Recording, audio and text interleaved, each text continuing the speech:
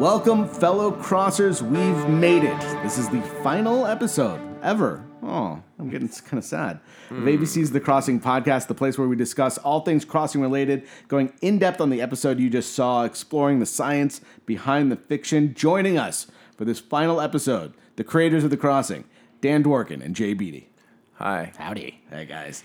I'm ABC Radio's Jason Nathanson, and guys, we did it. We did it. It's over. It's over. The final two. We just all watched the final two episodes of the show.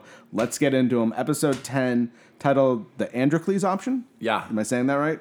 Yeah, I think so. Okay. Hope so. That's how I said it. Give me the origin, the thought behind that title name. It's That wasn't my title. Who? No, I thought it was your idea to use the Androcles legend, though. It was we can't. It was. That's the tiger that gets the thorn pulled out of his paw model. Right. I believe that was Mike. So. I don't think so. Or maybe Mike mentioned it to you and you mentioned it to me. Because you mentioned it to me about using, and I'm like, oh, that's a great idea. So he turned into a kind of a Robert Ludlum title. But now I forget. But now we have to cut all this because I forget exactly what the myth is of Androcles. It has something to do with a lion, I think. It's that. Oh, now we sound like idiots.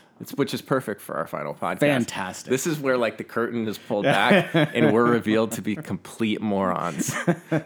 I love it. This is all staying.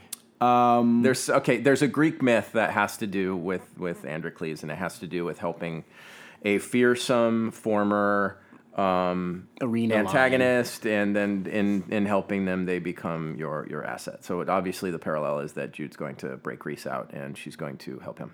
Gotcha. Okay. So usually in structure-wise, the penultimate episode is where everything happens. And then the final episode is the reckoning of all that kind of stuff. Did you guys have that in your mind? This is how TV usually goes, or no? We just knew that the last episode was going to be The Great Escape.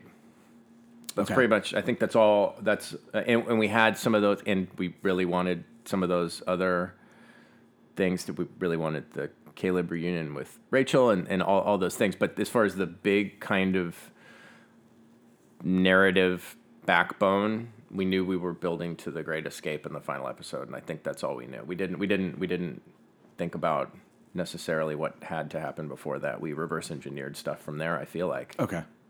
Right? That's true. I yeah. think it was The Great Escape, and then it was also about, how these people in Port Canaan who, they're going to have to break the law to break all these people out of a camp.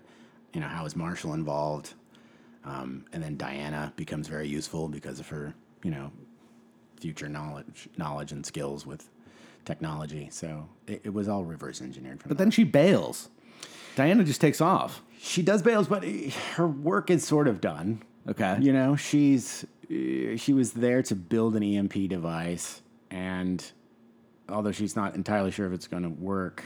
So, and just to clarify for people for coming from episode 9, the EMP device is a different device than what she was originally building for them. Yep. Which was a time. Yeah, she wasn't building that thing for them. The original thing she wasn't building for them. That was for her to know if anyone else kind of time traveled into the world. Yeah, Gotcha. because they hastily left the future. Reese had come to them to say Apex knows about the time travel device, and although she made attempts to sabotage her own device, she wasn't sure if they would be followed. So she built a detector, as She was for worried herself. that bad people Yeah. might follow. Oops, sorry, I just knocked my microphone. But yeah, she left. Everything in the show kind of comes back down to the human relationships, as cheesy as that might sound, and what sometimes you don't. That's all you think about. Like all she knows is her wife is in the ether, is on the lamb. In the wind is what I meant to say, not in the ether. And that she can't now help these other people because her focus needs to be the woman she loves. That might be the right choice, it might be the wrong choice, but at the end of the day, that seems like the real choice. And we all do it for love. Everybody does it for love, man. So as this episode opens, Lindauer's talking about shutting down the camp. Eve says you got to move up the timeline. They're plotting mass murder here. And one thing also we didn't get into last episode, Paul's death. Well, that's this episode. Episode 10. Yeah. Is that's in 10? Yeah. Yeah. That wasn't in 9? Oh, no. No, it's 10, right? Yeah, 9 okay. is the episode where he Gotcha. tells Jude they're going to kill everyone in that camp, Right. Or like Jude says that from after Paul calls him, and then in 10 it's revealed that Eve taped that phone call, and she poisoned Paul, and he Right. breaks a wine glass and dies. She takes him to meet his son at the And recital. right, and tests.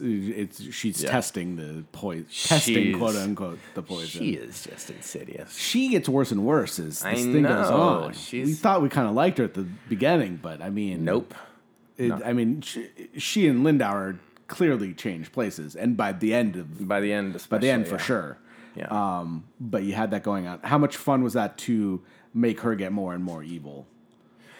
It wasn't even about her necessarily wanting to make her more evil. It was just following the organic story that was being told in a way. And I think there was hope at one point for her that she could probably... I don't think she was planning on killing Paul the whole time. But I think that when they reunited, I think she probably, even though she was scheming the whole time to say, I'm gonna get Paul to make a tape, to say that they're cult members, to excuse the mass suicide that's gonna happen. But I think, in my mind, in her heart, like she probably held out hope for that they could be together again. But then when he called Jude and she taped it in real, like to her, she will brook no betrayal. I think that was. She's I mean, very rigid. You know, Yeah. her Yeah. ideology, I guess. now, I mean, after everything she's done to try to kill off Apex, and she's failed, she's had a setback. Now she's got a new plan, and she's gone through all this. Like to have that happen to her, I think is intolerable. And so goodbye. And you're right, and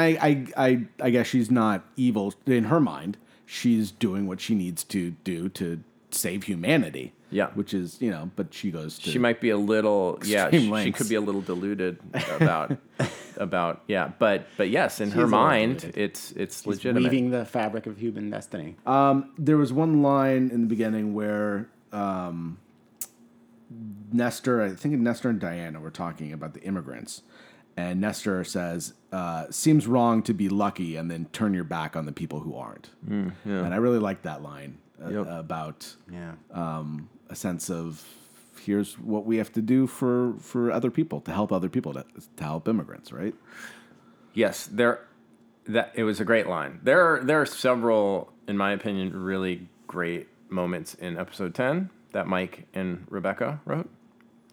Mike Narducci and Rebecca Sonnenschein. We call them Sanducci or Nardshine. I forget which one we settled on. Nardshine. I think it was That one Sandu. sounds I think it was Sanducci. Nardshine sounds a little X-rated. Yeah. Sanducci. I love the moment where. Oh wait, is that in 9 or 10? No, it's in 10 where Marshall is asking Diana about how it might change him. how it might time change, travel. and she says, "What do you mean? Do you mean on a genetic level?" And he's all, "No, I mean like on a level of what your path is supposed to be in life, like how something like this can like shift you. Like, is it going to make me who I was supposed to be all along, or is it making me someone different?" Like, there's interesting Right. philosophical things that are raised in this episode that are subtle and cool. And speaking of great lines, one of my favorite was when Reese, now she can't hear, and the Jude's going to break her out. And I don't care who he is. Jude introduces I Reese can hear to now. I Nestor. hear fast. I just and don't she care says, who he is. I Yeah. can hear. I just don't care who he is. Yeah, It's a line. great delivery from her too. I was actually on set that. It wasn't because she doesn't get a Yeah. whole lot of chance to be funny in the series going Yeah. along. She's very determined. She's got to find her daughter. She's very focused on that. She threw it away so perfectly. It was Yeah. great. It was it was fun. Episode directed by Alex Zakreski. He's terrific. He's former DP. We've worked with him a few times on shows, and we were lucky to get him. And we learned Diana's wife, Grace, is one of the 5, I guess, who went with Naomi, right? Yes. So she's off to wherever they're going to go. Whatever we don't really find out what happens to them, where they are. No, yeah, that's one of those. Jumping ahead, I That's an element that I guess people who really like the show could have a problem with, like not knowing. I know if I were a I am a fan of the show, but if I were an outside observer, that's a thread. I would want to know what happened to those people because we had lots. I mean, she's gonna start a fucking cult. Yeah. And the cult's gonna grow. And like, to me, that's an awesome story about this woman from the future starting a cult. And it was in part actually based on, inspired by a movie called The Sound of My Voice with Britt Marling, which was, the circumstances are totally different, and the story being told in that movie is very different, and the points of view are different. However, that movie is about Britt Marling plays someone who claims to be from the future, who is kind of a cult guru. But it's a very closed kind of the cult. It's in someone's basement. Really cool movie if anyone wants to check that out. But yes, so that idea, having taken that idea and expanding it and showing Naomi continue to amass power, using as her currency knowledge of what is to come in the future. I always thought it was great. I could write a season of TV about that. Do you guys think there are actually people from the future who might be here, who know stuff? They're in the news periodically. People claim to be from the future. They are. I mean, that does happen. And here you've written a show where this might happen. So logically, I'd have to adhere to my earlier statement from the last podcast where you can't go back in time. You can't. Okay. Realistically, can't go back in time. You never know, but no. But it's really fun to consider that, to ponder it. Maybe they're ghosts. Maybe that explains the ghost phenomenon. Is people from the future come back in spectral form? It's people's brains. It's just people's brains. It's just people being insane. Yeah. Chemically imbalanced humans. Not even chemically imbalanced. Just trying to explain things that you can't rationally understand. So you make up a ghost. Yeah. That's what I think. I heard one last night. I have this thing in I swear, I am lying in bed sometimes late at night, like trying to go to sleep or whatever. And all of a sudden, I will be hit by this smell. Like, I swear. Smell. Is it sulfur? No, it is kind of sulfur. Yeah, it's like sewage. All of a sudden, maybe this is too much information, but I swear. But this is the weird thing. That's your own farts. I poke my wife, and I'm like, there's that smell again. And she's like, what are you talking about? There is no smell. And I'm like, no, I swear to God, it was just like a very brief sewage type smell. And I'm like, is it the dog? Because we have a dog. And I'm like, it's not the dog. And she's like, go to bed. And I'm like, no, there's something going on. And I Googled it, and it could be ghosts. Even though I don't believe in ghosts, but they say ghosts sometimes they fuck with you by bringing a smell into the house. Since we're on this tangent, yes, it reminds me of when I went back to Vancouver for, I guess, the last time to work. Is this a sewage segue? It's a ghost. Oh, darn. But they put me in this 2-bedroom like apartment thing at the Sutton. I remember, and the first night I was sleeping there. I guess this is a night terror officially, not quite a ghost. But I woke up and there was an entity above me. What? Yeah. And was it Rob Bowman? No, and it's hard to describe because it wasn't like it was emanating light or anything. I just had this sense that there was this thing above me, and I screamed at the top of my lungs, grabbed my pillow, which is, blunt force instrument, and was swiping at the air and screaming at the top of my lungs to the point where I screamed myself hoarse. Oh my God, dude. And then spent the next hour just all jittery and going like, do I just continue to sleep here? What's going on? But I don't believe in anything like God, a soul. So of course there's no soul, no ghosts. And yet I've had that experience. Time travelers. I'm telling you, why are you guys discarding my theory so quickly? It's time travelers. Okay. Well, I think it's. Why is it hovering above my bed? It's Naomi making that smell in your house, and maybe that's what I'm gonna call it from now on. Honey, it's Naomi again.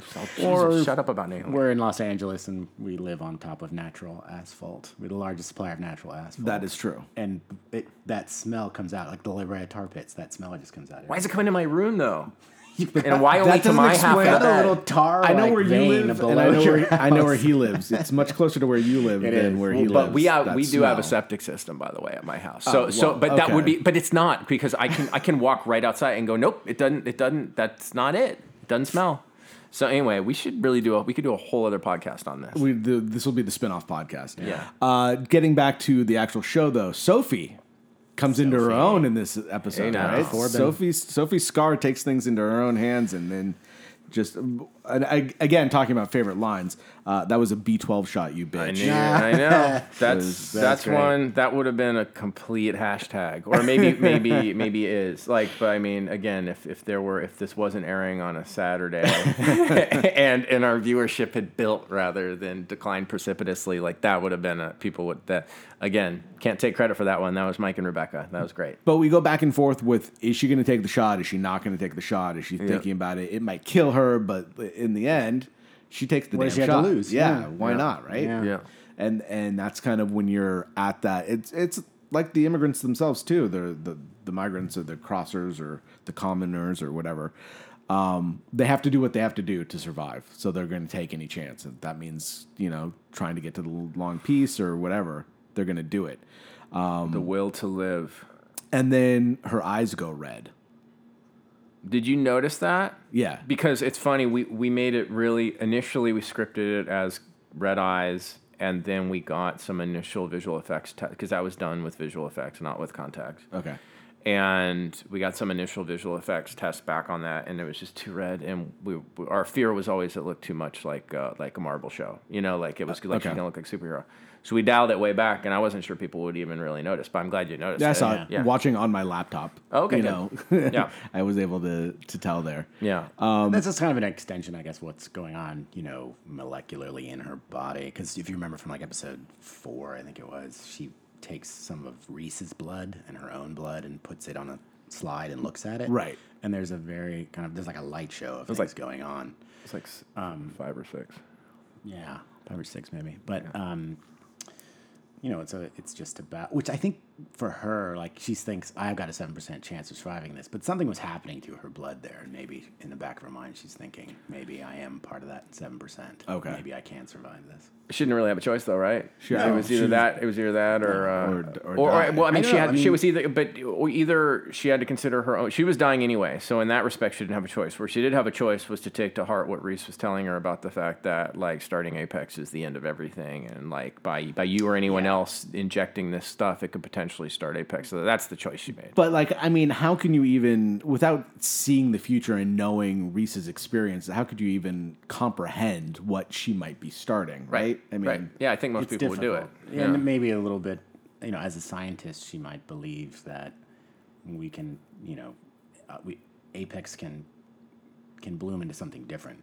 I can take it a different way. Right. That was a season 2 thing we were talking about exploring too. Was I called it the Apex Fertility Clinic storyline, which was like Sophie becomes basically kind of a missionary for this technology in a way. She's been touched by it in this way that fixed her, and it was miraculous. And so she, of course, would want to get this technology to as many people as possible, knowing, like we set up in season 1, that she believed it could be a cure for so many things. So what she doesn't realize in kind of this enterprise that she would have embarked on in season 2, the Apex Fertility Clinic, whatever that looks like, is that she is actually falling right into the trap of starting Apex. Right. And there was a potential for her to kind of go a little dark, and there were other big surprises.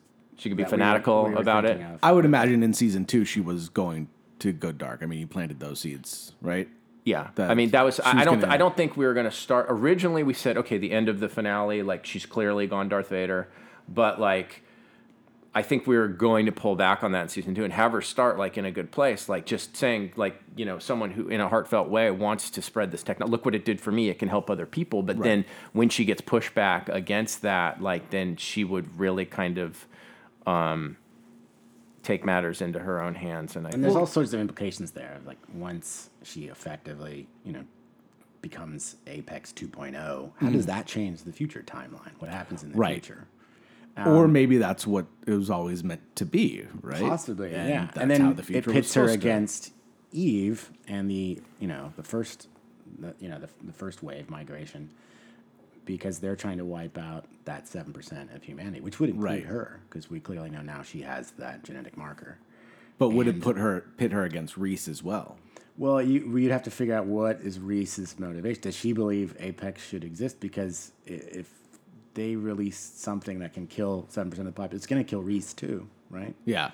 Reese, Sophie, gone, So Reese would have But to I would confront have- the decision, like, should Apex go and should I go with it? I would have to imagine in season 2, you guys would have a fight between Sophie and Reese. Yeah. Right? That's where. Come on. I think that's where. I mean, again, that's where it was going. I think just to use the Star Wars model, like in my mind, Sophie was eventually going to become, Darth Vader, and Reese Right. was Obi-Wan. Or Right. there's probably better analogies, but that's the idea. Right. 'Cause, I mean, and then, but it could also go either way because Sophie does kill at the end, but she kills the guy who was coming to kill her. Yeah, self-defense. So that's self-defense, right? Yeah. But it's murder. Yeah. It's fantastic to watch. Let's see. We had also, just as a side note, we had, and originally for that last sequence, we had a piece of music. We had we had at Tempton, we had Pink Floyd's Time, which I don't know if you know the song, but if you don't listen to it, it's super cool. It's it's a 70s prog rock epic Right. with a huge instrumental lead in, and it fit perfectly, and the title of the song is Time. Yeah. And it just seemed like the coolest, best way to end the season. And then we couldn't afford the song. but the music's cool that we have in there, but it was just an epic use of music, and then it just, I still have it as a quick time though. Let's try to recut it and put it on YouTube.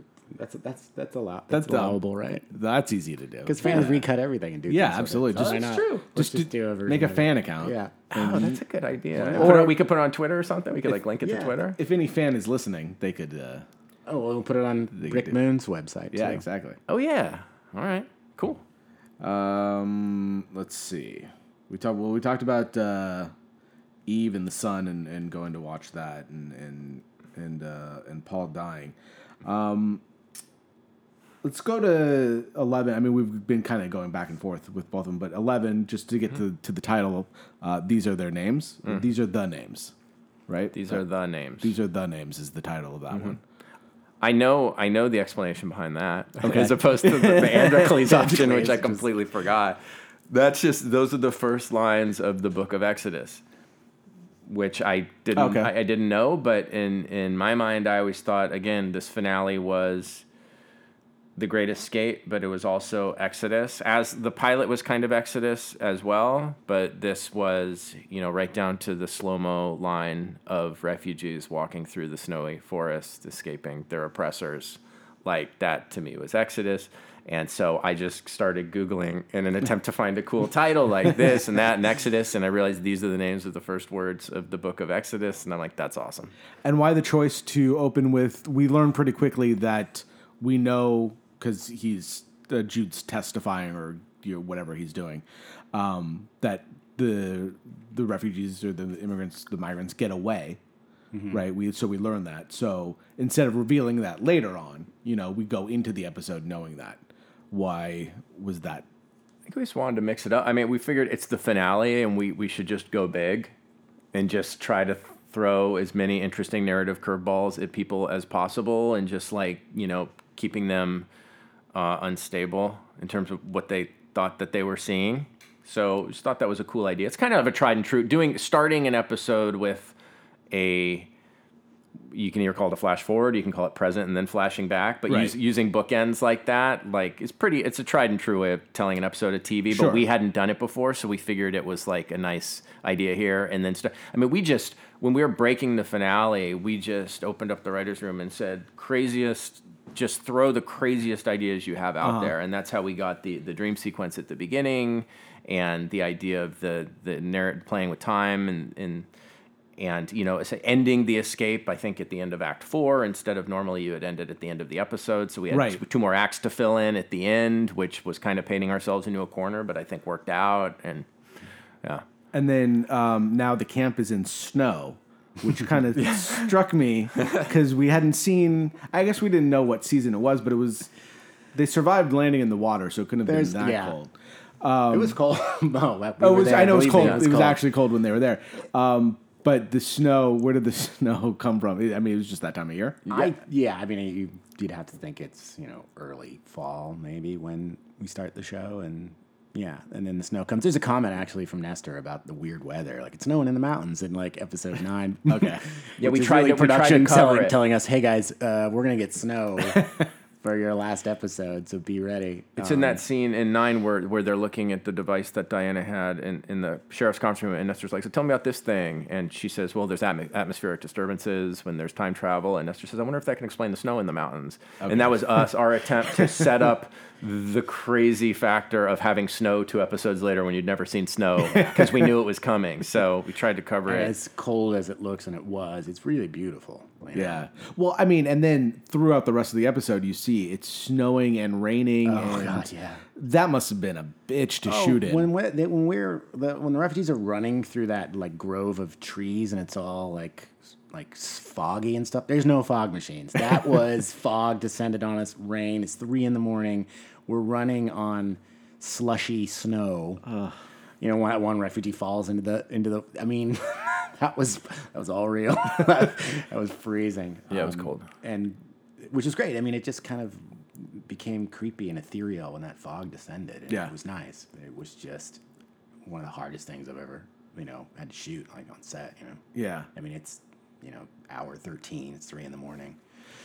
People are frozen, but it looks terrific. And the scenes where, I mean, the people are outside in the camp and they're talking, and it looks like it's raining on them. Lindauer's in the rain and everything. Mm-hmm. I mean, that's actually happening at that point, right? It is. Yeah. And you can't. Yeah, I mean, there's rules against killing your actors, right? You can't have them get hypothermia and stand outside in the rain for that long. I have to say, they're well. I mean, Vancouver, those crews, they go through it every day. And they work, all year round. And there's, glove warmers and feet warmers, and everyone's, ready to keep people warm, put them in warming tents and all that stuff. So it's not for me. They're I don't like it. Yeah, it takes a special breed to. You're like, thank God there's to not work a season that way. 2. Film up there again. And then we go to... so we have this plan in place. And how... You guys you said you open up the writer's room to, whatever. So how did the plan and all these moving parts have to come in place to work? It's like this crazy Breaking Bad type thing. That it was tough. They would have to work. It was a tough one to figure out. But yeah, I don't know how to explain how it all came together, other than we just had elements that we knew we liked. Like someone came up with the idea of hiding all of the refugees in plain sight, huddling them all in that one cabin. 7? Yeah. Is there significance to cabin 7? There's not. Okay. Thanks for asking, though. Because usually when you ask those types of questions, the answer is yes, and we have like some good story. But nope, just 7. That was just the number on the cabin. Yeah. So we shot it. But we just were able to, because it worked out well. I think I'm super proud of the finale. For the record, from the moment, even when we got the director's cut, I was like, this is really good. This is a really good season finale of TV, and it really just. It's big. Like I said, big and it's cool. So we just had a bunch of elements that people came up with, but the hiding people in plain sight thing and a few of the other things, and Reese sneaking in under the undercarriage of the car, and sometimes it works out. Like you're able to string all those things together in a pleasing fashion, and sometimes it doesn't. And this time it all worked out. I mean, we wanted to have a grounded, sort of credible breakout, not do anything too fantastic. So even there was debate about the EMP device, like, are we going to use it like a real EMP? That was a big debate, yeah. And we try to subvert that by having him bring it inside, and that was the EMP was only to wipe out the files of the refugees, because they kind of gambled to think all those files probably only exist there because Lindauer's been keeping it secret from the government, So I thought that was a neat detail, and I think I was thinking too about the sting. When how do we kind of pull off this fake out? We only have 4 people or whatever, doing this escape with a camp that's guarded by 50, armed, or so people. But the idea that Marshall kind of feels like he's going off the reservation and then gets himself arrested, but then you realize it was all to hand a note to Roy, and then to get a note back from Roy was fun as a mislead to also Reese escaping and getting into the camp. I like them having to punch each other in order to get information back and forth. Yeah, that was fun. And then you have also the misdirection where now Jude, which I'm like, Jude, don't go in to try to save Roy, right? It was the guard. Right.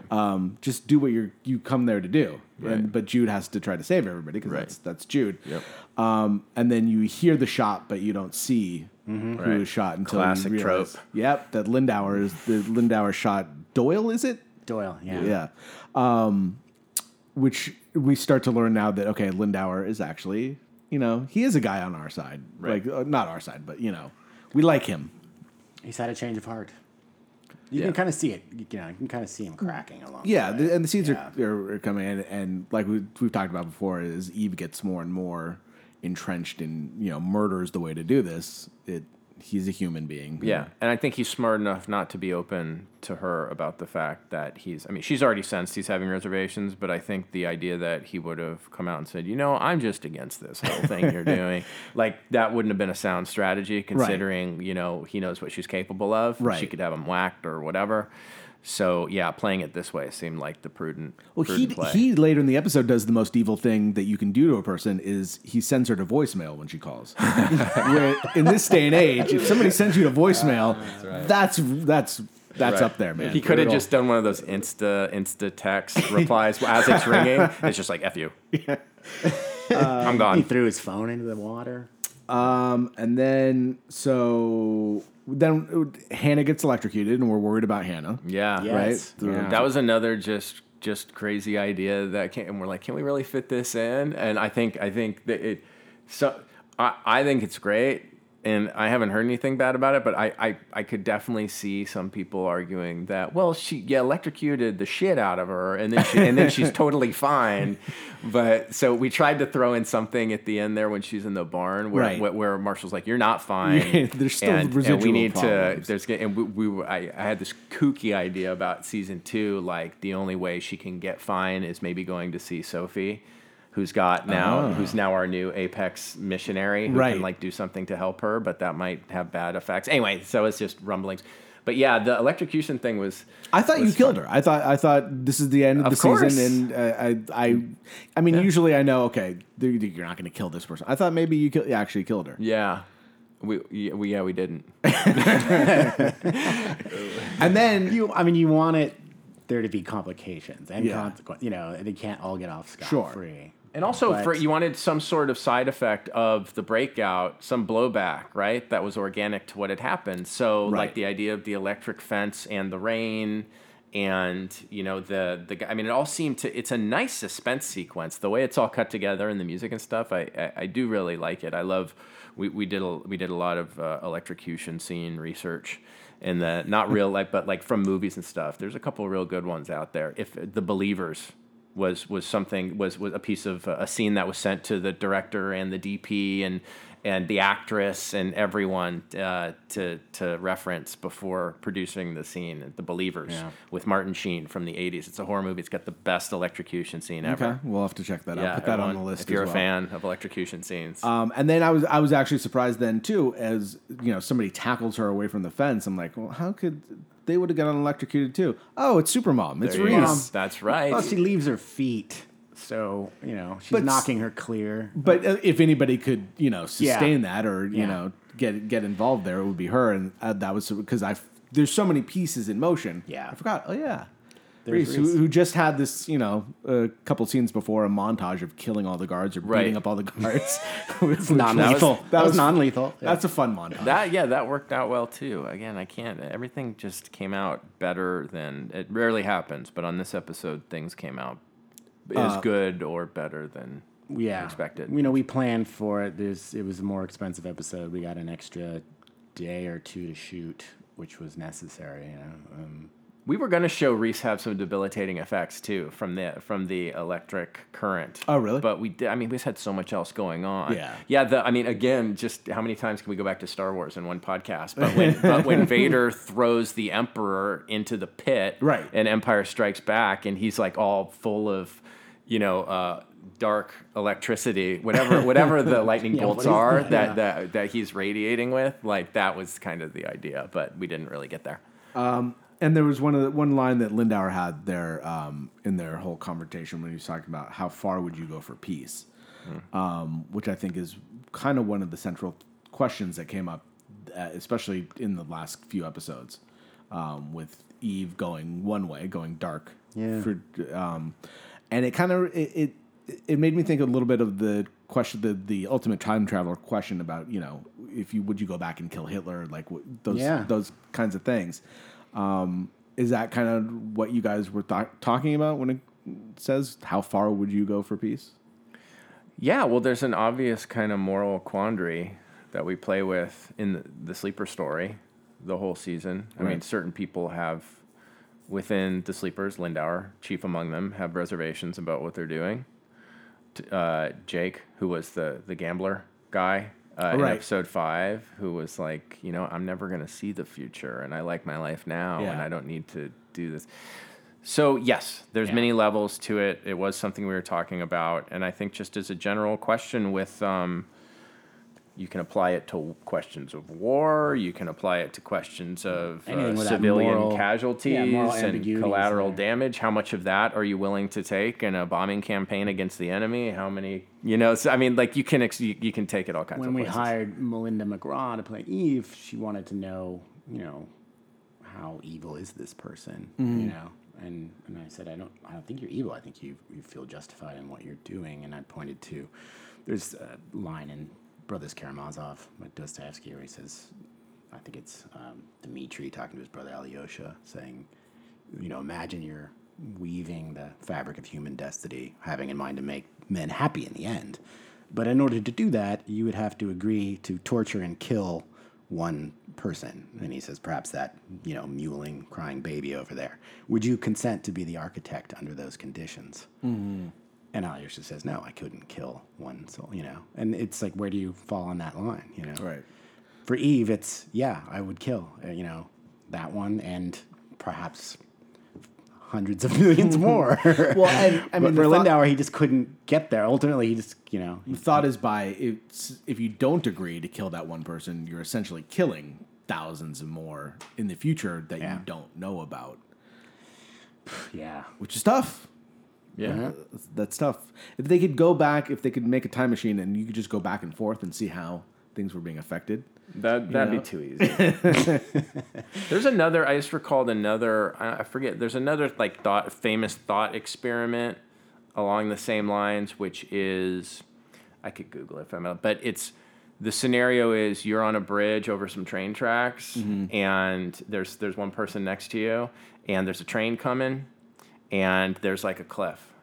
And you know that train's going to go off a cliff unless you stop it, and you can like topple this person next to you onto the tracks and the train will stop, or you can, and that person will die, but the others will be saved, or you can let the train go off the cliff. Right. And like how many people would be able to really push that person off the bridge and kill him? So it's Lindauer versus Eve. Yeah. Season 2, where anything that you guys want to talk about where you would have gone? I feel like we talked about a lot of it. Covered a lot of it, already, yeah. Was there anything else? Oh, there was lots of stuff, but woulda, shoulda, coulda. Jude and Nestor would have been really funny. I like them. They're so great together. Can we get and adding Roy in, you know, we added Roy in at the end as a deputy, right. which was really fun. Everyone kind of loved that. That would have been great. You could do a whole show just with Jude and Nestor and Roy. Yeah, just at the precinct. Yeah, just you the could make it a half hour. station. It's like Brooklyn Nine-Nine, but in Fort Canyon. and you saw it right away when Roy comes in, all like tentative and kind of, you know, anxious but deferential in a way. And there was so much to play already with those three. Anything else that you guys want to wrap up in terms of the series? Gosh, I don't know. I feel like we just have to leave it. Okay. We have to let it lie. I feel like we've covered a lot. I feel like we had a lot of the woulda, shoulda, coulda moments. And yeah, I mean, Caleb and Rachel, like they would have had a whole lone wolf and cub thing. Trying to find. Right? So Caleb's with Rachel, and I'm sure he's feeling tremendous guilt that, you know, his wife does not know that their daughter is alive and is going to, you know, does not know. Be bent on does not know yet. Doesn't know yet, but he's going to be bent on reuniting them, obviously. Right. The sleeper, you know, the restarting of the sleeper plan B to eradicate a wide swath of humanity would have come into play. Yeah, there's a bunch of stuff. Okay. But for now, we'll just let the gloriousness of episode 111 washover people. So for fans of The Crossing and of you guys, what are you working on next that they'll be able to see? We are moving today, actually, on assignment to the USS Discovery. Yeah. So yeah, Boldly we're boldly going to Star Trek Discovery. Or they're in the middle of their season 2. We have some friends over there who are writing the show, and Yeah, we're just gonna go do that for ask us to join them. half a season or something. Just go help out, and then we will be conjuring up some more original series of our own shortly. Yes, nothing to report right now, Okay. but yeah, we'll have you back. For Probably like not with refugees or time travel. Yeah, probably not. What have you learned about in this whole experience? Oh man, Going I think forward. you have to make your show, and you have very little control over what happens. Launching Right. a show, getting it on the air, and having it reach an audience is largely out of your control. And so, I mean, as a writer, as advice to writers, I would just say, stick to your guns and write your show, and know that the rest is somewhat out of your hands. You made the show that you wanted to make. We did. You didn't compromise on. and have fun. There's always little compromises little along the way, compromise, but You can walk away from this experience going, "We did what we wanted to do." yes, we made it. Yeah. 11 episode limited series that we're very proud of. Yeah, it's too bad in a way that like it wasn't if we were somehow able to go back and reframe it as a limited series, like promotionally and stuff. Yeah. Then I think people would be like, all right, I can't wait to see the rest of the season. But I feel like, unfortunately, people now, having learned that the show's not coming back for season 2, are like, oh, man, I don't know if I want to watch this anymore. Right. Like, if we could have just called it limited series from the beginning, summer it event. would have been better. Yeah. A summer event type. But series. whatever. That's fine. It was fun. We had fun, for sure. Met some great people. Good. Well, Yeah. Including you. Well, thank you very much, Jason. That's all you can ask for in life. Exactly. Thanks for being our host. Absolutely, It's been an it's absolute fantastic pleasure. meeting you guys. Yeah. I will miss your wardrobe. And It's this so has good. been a lot of fun. So I guess we'll leave it right there. All right. That's it for the Crossing Podcast. Thanks so much for joining us for these past 10 or so weeks. And thanks so much to the creators of the show, Dan Dwork and Jay Beatty, for their insights every week. Thank you guys Thanks, for man. doing this. Really Over and appreciate out. it. The Crossing Podcast is a production of Brick Moon Fiction. I'm ABC Radio's Jason Nathanson. Hopefully, we'll cross paths in the future.